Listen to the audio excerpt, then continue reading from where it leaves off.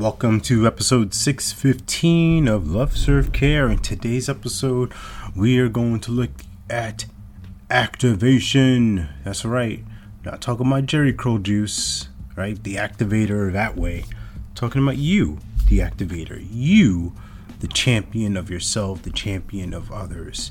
Because in this work that we do, right, of transformation, of growth, of development, of leadership, of support and service, there comes a time when there's going to be a few, maybe one or two, maybe more people who are having a challenge and struggling and are coming to you to help pull them out, to help dig them out of this trench.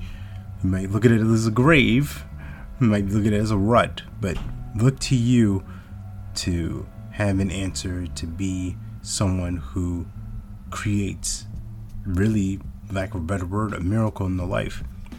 And what they're really seeking is for their brilliance to be activated.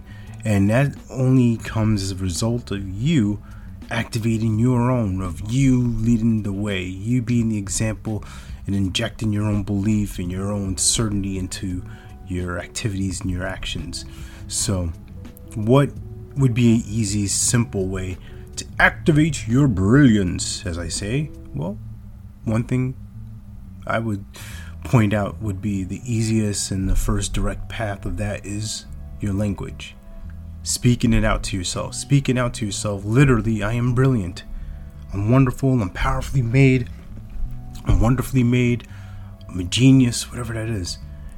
And some might say, oh, it's faking it till you make it. What if I'm a big old dummy? Well, you can think that if you want, but I invite you to this possibility. What if that story of not being smart enough, not being good enough, not enough hasn't really been true? What if there's a possibility that that isn't a true story?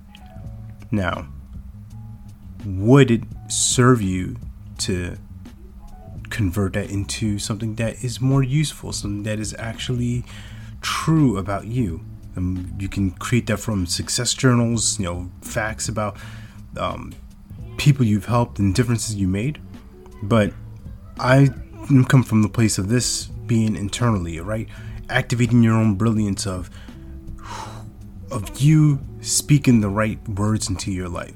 It's you speaking life into yourself. You speaking a place of abundance and power and leadership within yourself. What does that create?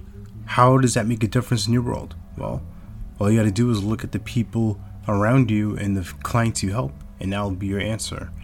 So all that said and done, you're born to live your life with abundance. You're the master of your future, you control your freedom, and you have complete dominance of your thoughts, your emotions, and your habits. Take care. God bless. Stay blessed.